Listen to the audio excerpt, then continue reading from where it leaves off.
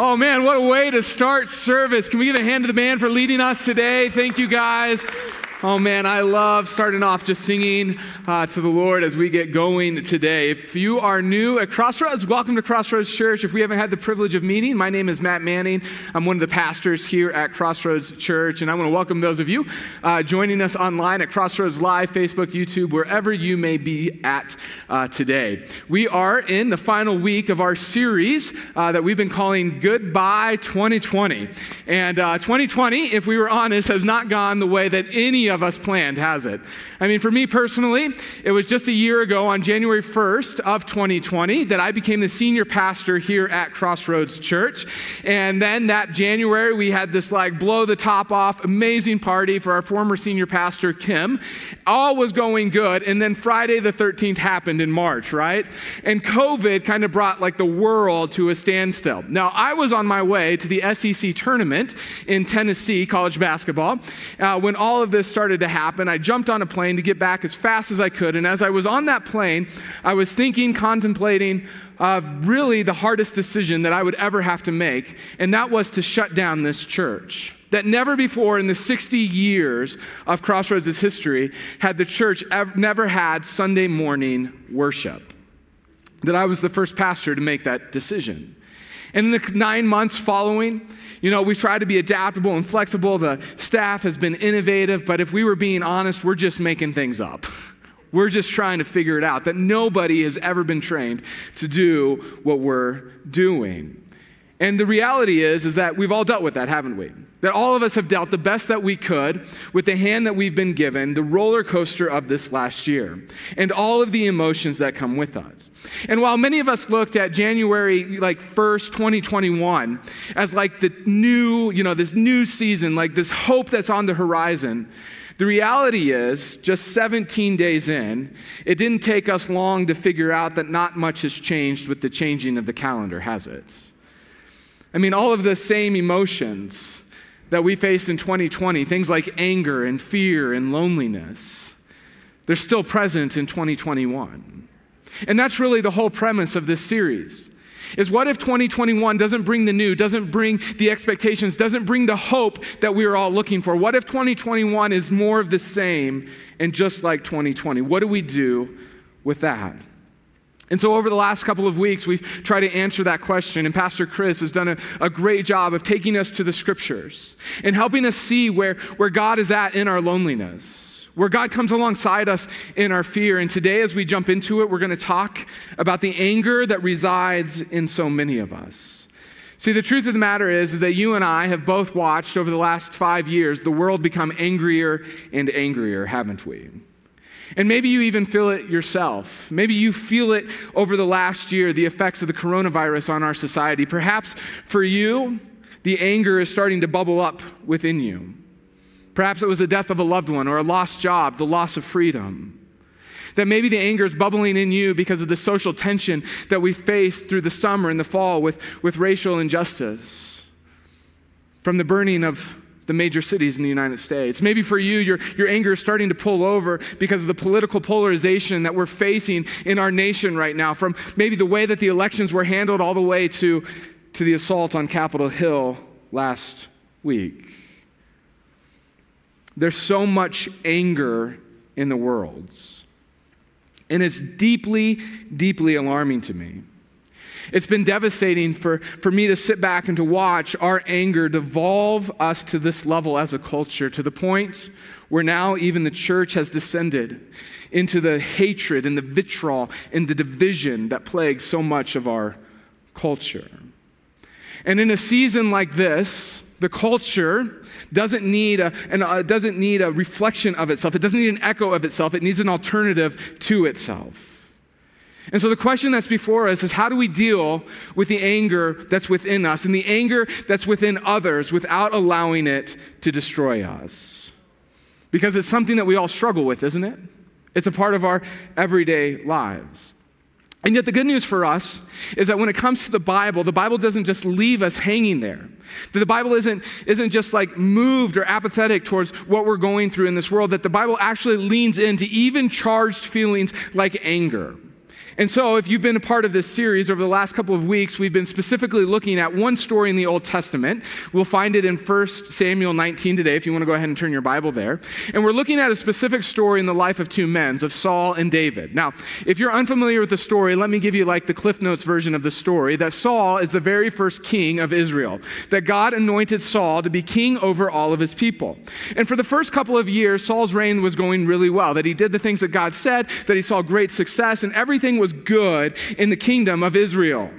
But over time, because of some selfish decisions, some bad decisions, eventually decisions that were against the commands of God, eventually over time, God comes to Saul and says, Saul, you're no longer going to be my king. You're no longer going to rule over the people. In fact, your kingdom ends with your life.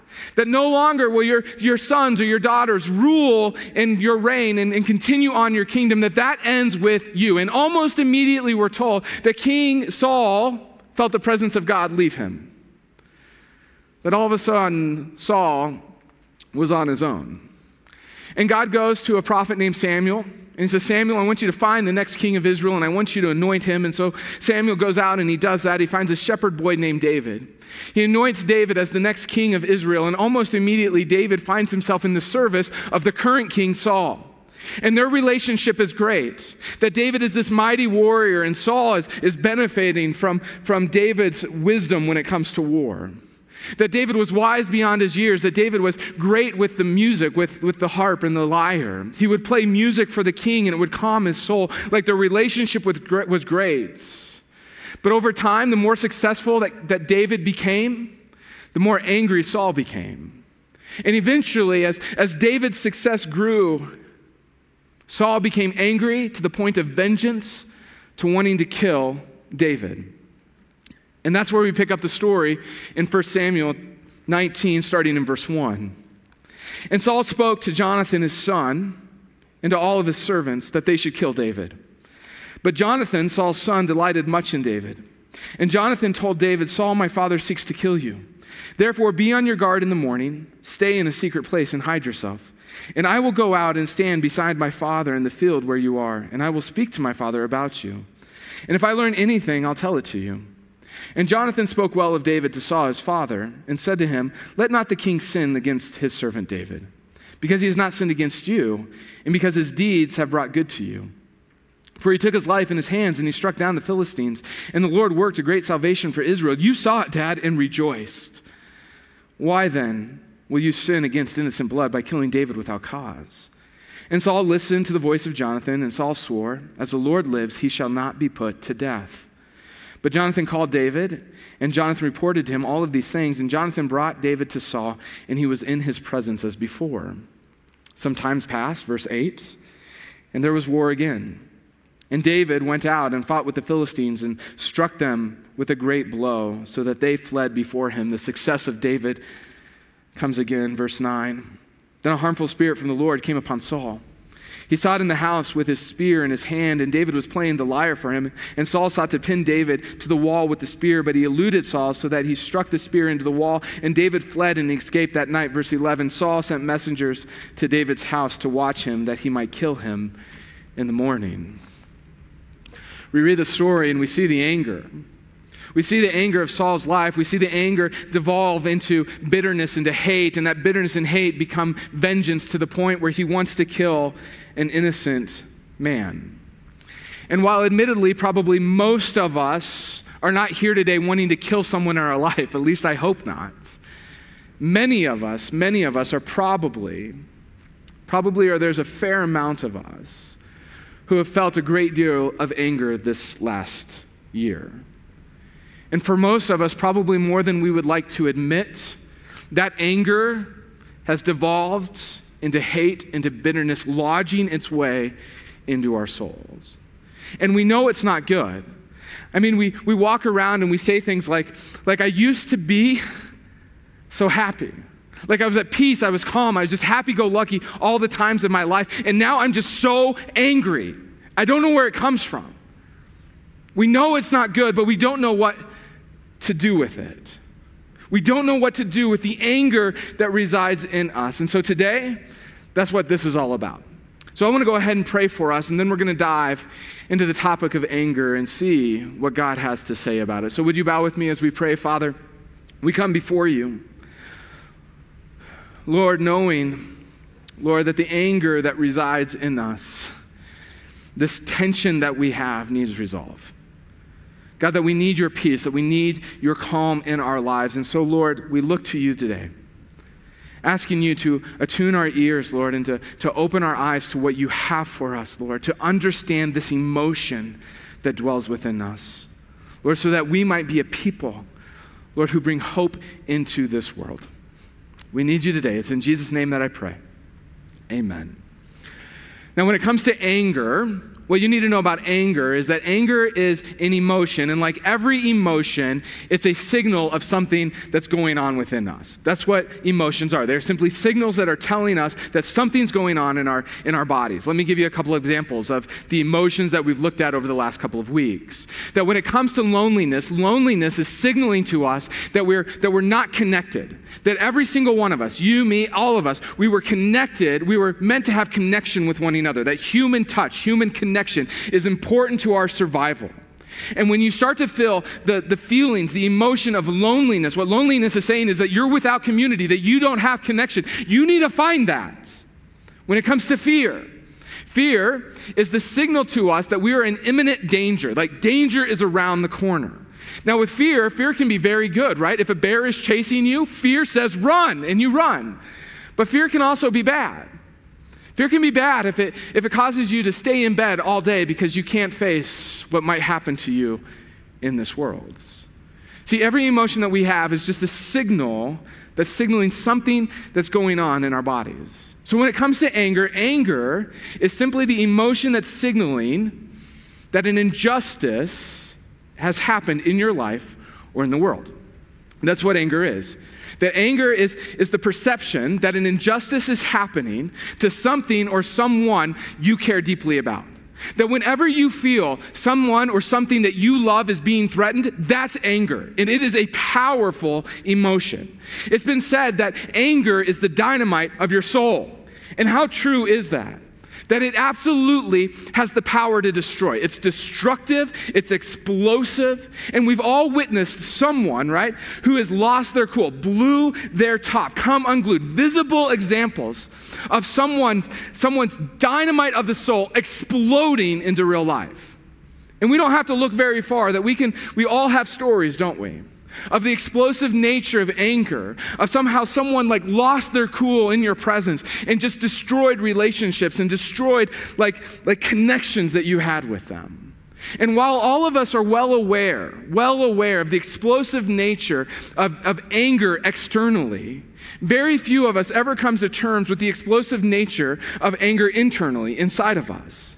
See, when it comes to the inside of us, when it comes to anger within us, whether you're holding it back, or whether it just is living within you, that the medical community has well documented anger's real issues when it comes to the heart. That when it comes to your heart, that anger is more stressful on your heart than anxiety, sorrow, even extreme conditioning. You want a one-way ticket to heart problems, to heart failure? Go the route of anger. This explosive nature of anger is why the Bible gives so much warning to us about the anger that's within us. I mean, just listen to a couple of these verses. Psalm 37.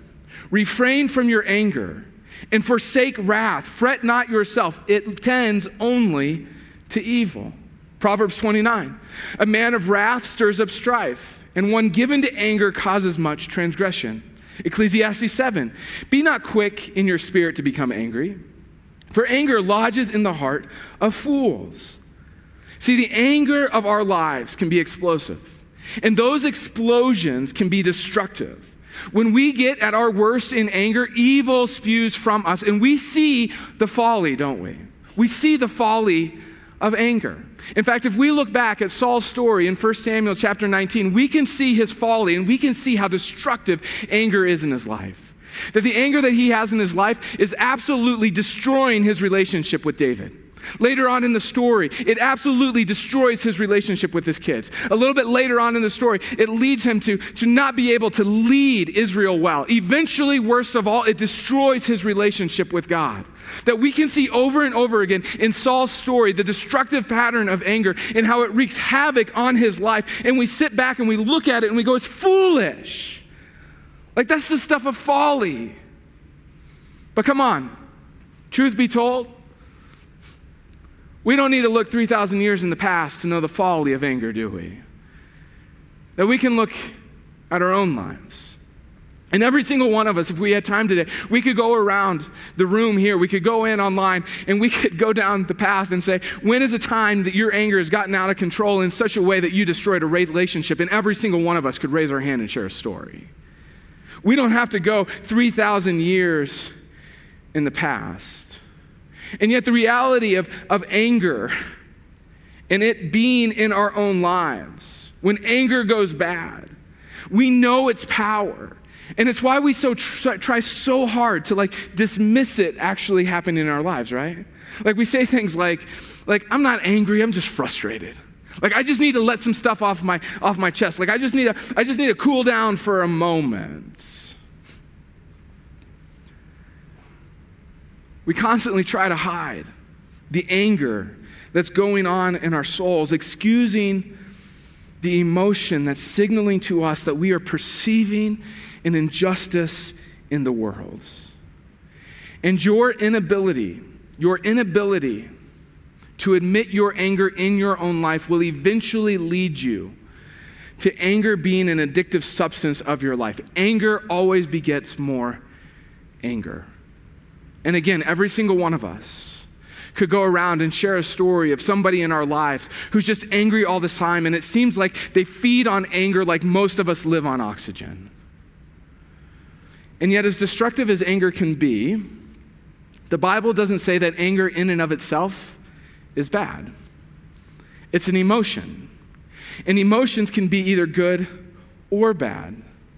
Listen to this verse out of Proverbs chapter 14, verse 29. It says, whoever is slow to anger has great understanding, but he who has a hasty temper exalts folly.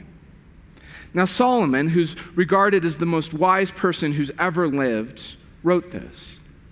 When we read this verse, what is Solomon saying here? He says, whoever is slow to anger is wise. Now, if you're in the building here at Thornton, you can go ahead and raise your hand. If you're online, just hit the heart button. But show of hands, how many of you want to be wise? Just go ahead and raise your hand. Yeah, every single one of us wants to be wise. We all want to be wise. Solomon says the path of wisdom for you is in the slowness of anger, to which we go, whoa. I thought good and godly people, wise people, never got angry. What's the deal with this? Well, unfortunately, when it comes to the way that we see the Bible, we don't always read it the way that we should. The Bible never says don't be angry. You can search all of scriptures and you'll never find don't be angry. Instead, what you will find is this: be angry, but in your anger do not sin. Ephesians chapter 4. That whoever is slow to anger will be wise. Proverbs chapter 14. That whoever is slow to anger is better than the mighty. Proverbs chapter 16. See, when it comes to the Bible's perspective on anger, it rejects the extremes and it lands us in the middle. Listen, when it comes to the Bible's understanding on anger, to never be angry, according to the Bible, is a sin. That if you're never angry about anything, it means that you are indifferent to the injustices of this world. And the Bible says that's sinful. But on the other hand, in what the Bible calls hot-temperedness, the Bible says that is equally as sinful. And so the Bible rejects the extremes and it moves us to the middle, and it says the way of the wise is slow to anger. Now, the reason that this messes with our minds is because we think we've been taught in culture that anger is the opposite of love. that in the church world, in culture, we've been taught that anger is the opposite of love. But it's simply not true. Hear me out on this. That anger is actually a fulfillment of love. See, if you never get angry about anything, then you don't actually love anything. If you love something or someone, and you see that something or someone threatened, and there's only indifference in your heart, there's only apathy in your heart, then you're not really in love.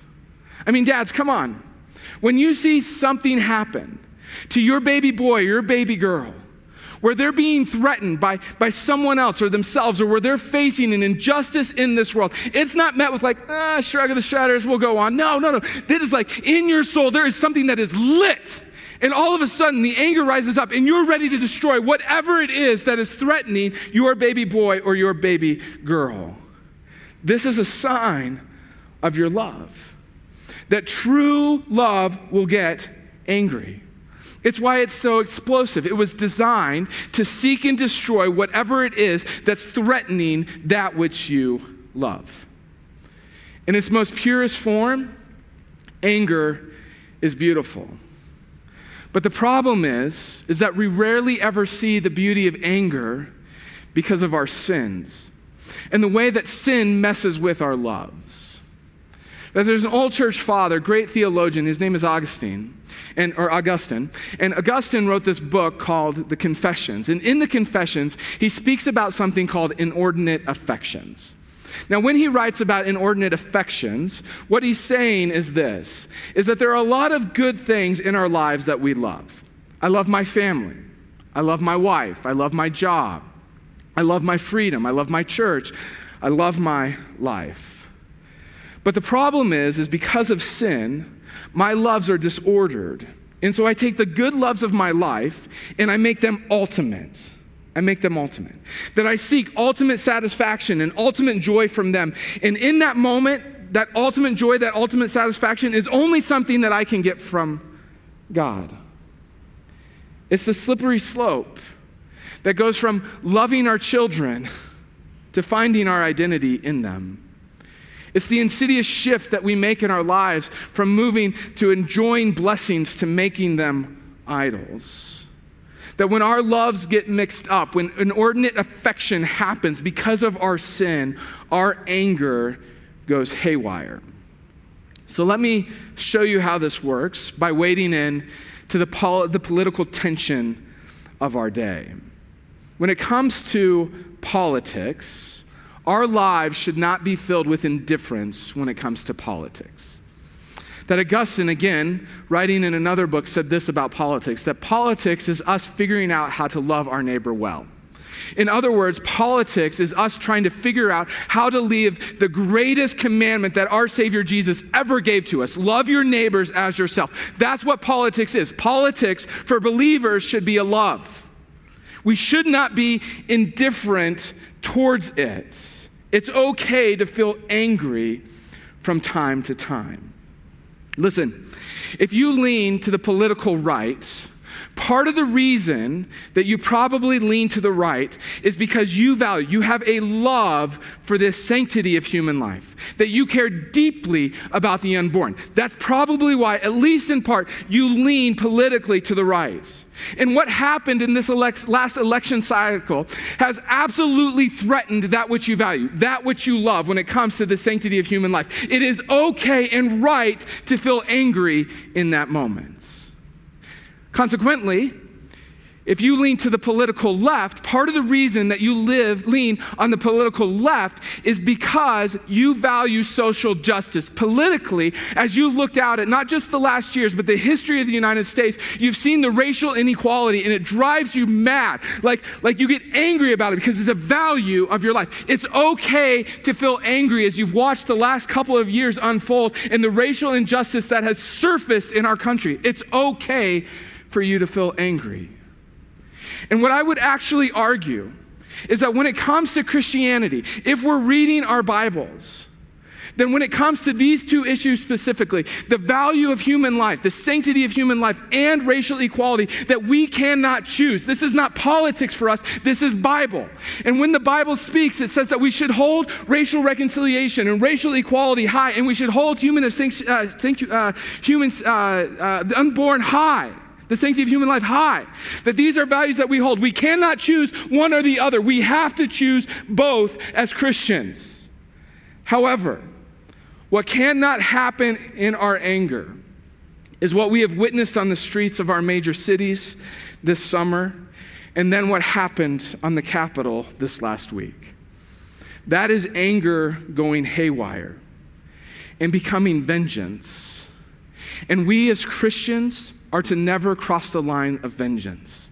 That we are to never go there. It was the Apostle Paul who wrote these words, "Beloved, never avenge yourselves, but leave it to the wrath of God, for it is written, 'Vengeance is mine, I will repay,' says the Lord."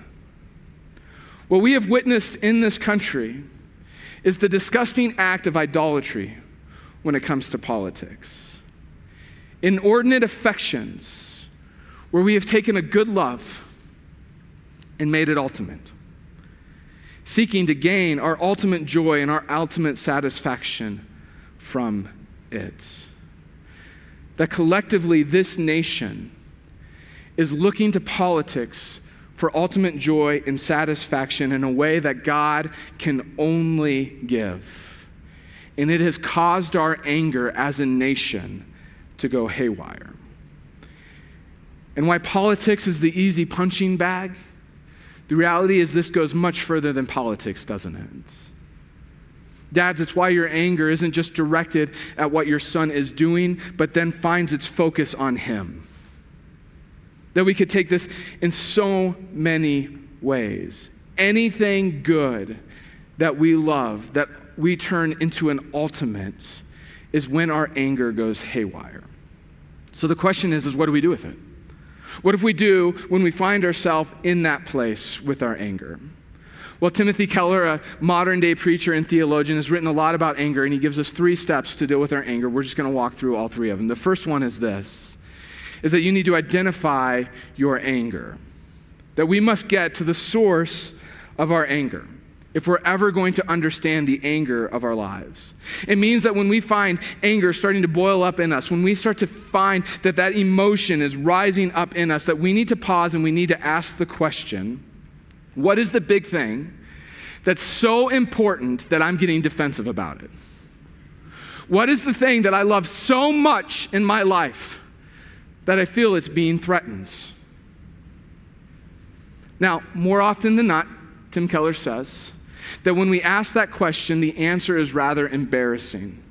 Because many, many, many, many times, the thing that you're defending is your ego, your pride, your self-esteem.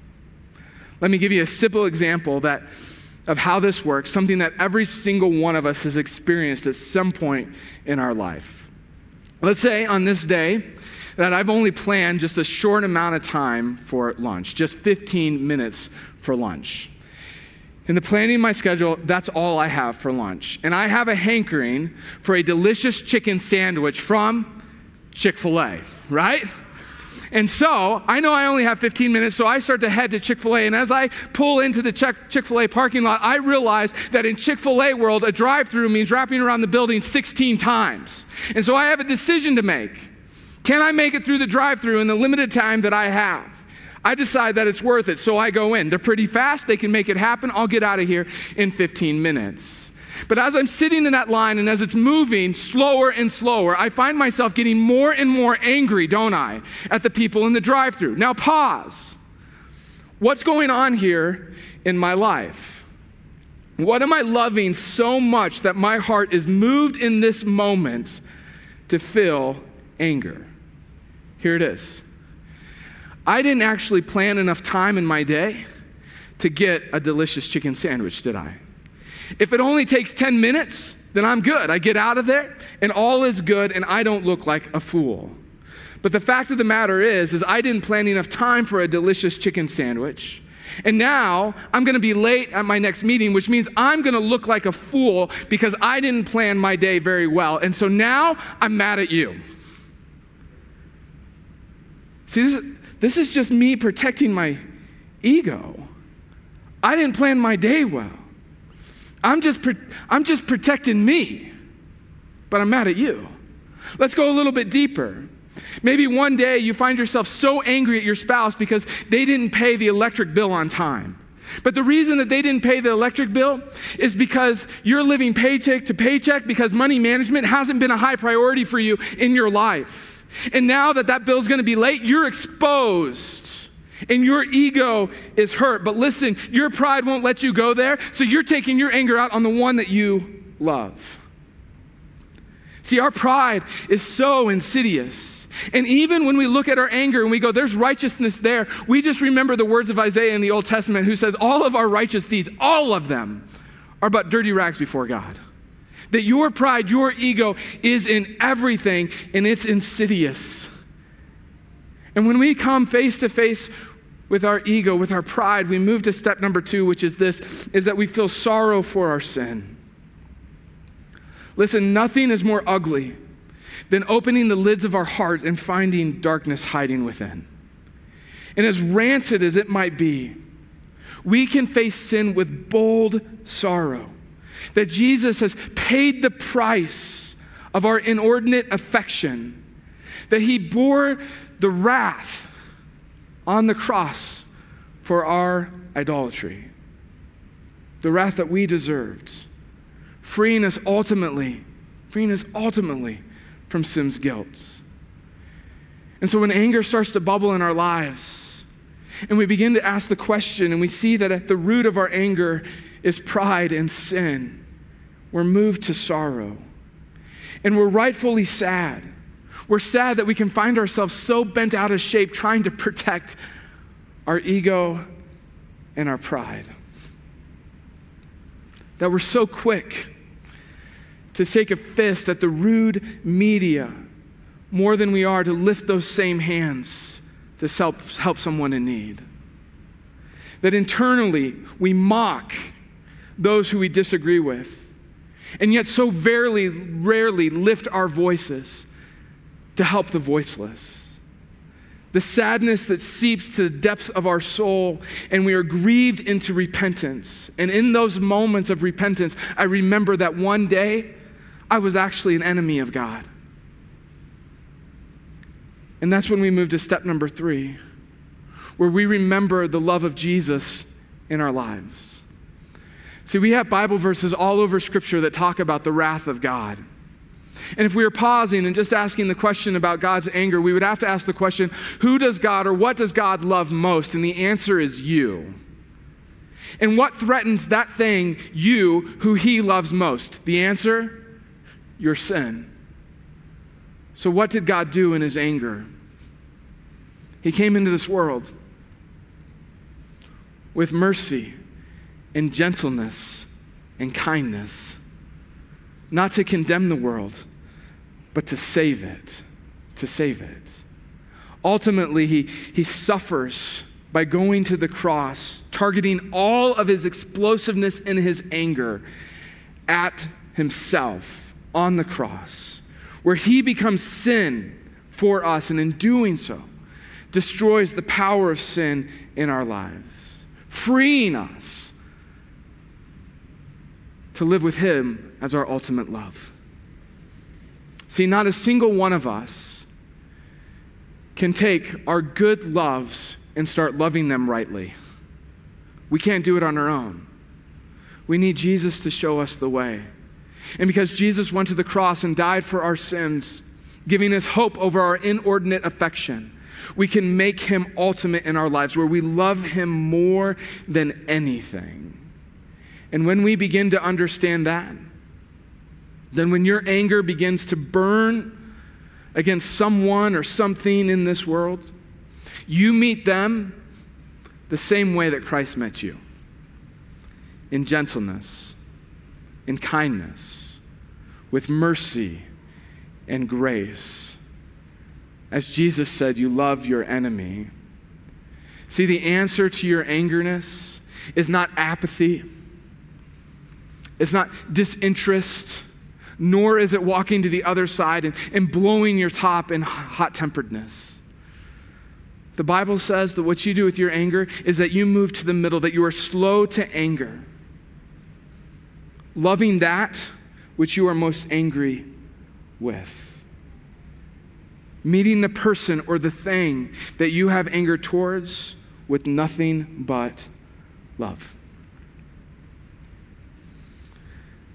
Throughout all of this series, we've asked one of our prayer people to come up and to pray for our congregation. And so I want to invite Justin McDonald out here. He's a part of our prayer team. He's also on our church council, which is the directional board for the church. And I've asked him if he over our church today in regards to anger. And so if you're here, I'm just going to have you raise your hand. If you're online, you can just hit the heart. But if in this last year you've felt the anger rage inside you, if today you have something or someone that you're angry with and you don't know what to do with it, would you just raise your hand right now? We want to pray for you. Just raise it up. All right. Justin, let's pray. Holy Lord, we come to you with thanksgiving. We're so appreciative for the teachings you have in your word on emotions. I'm so grateful for the pastoral staff that puts together these teachings to answer these hard topics on ugly emotions that can be ugly and how we apply them. I'm grateful that we can attack issues without shame and blame, and that we spread compassion. We give you gratitude for the hard lessons, and that sometimes the hard lesson we get to redo. Maybe it's every time we see something on our feed, or just every time we hear a specific ringtone, or we wake up in the morning. Whatever level that is, that we pray abundance and peace over everyone in need of it. And that we receive the lessons that we learn in abundance and peace just as much as we receive the hard lessons. And with all of it, we give you glory and praise. In the name of Jesus. Amen. Amen. Thank you, Justin. We come to the table of communion every week because this is our hope. That in our sin, in our most ugly space, we're reminded that Jesus' body was broken for us, for our hope. That when God looked down on this world, angry at sin, he sent his son to die in order to take care of it. And so when Jesus with his disciples, he broke the bread and he said, "This is my body broken for you." And then he took the cup and he said, this is redemption. This is forgiveness of your sins. And so today, as we deal with the emotions that sometimes turn evil in our lives, we remember that this is where our hope is, that this is our life, this is our forgiveness. And so we remember today by eating the bread and by drinking the cup together.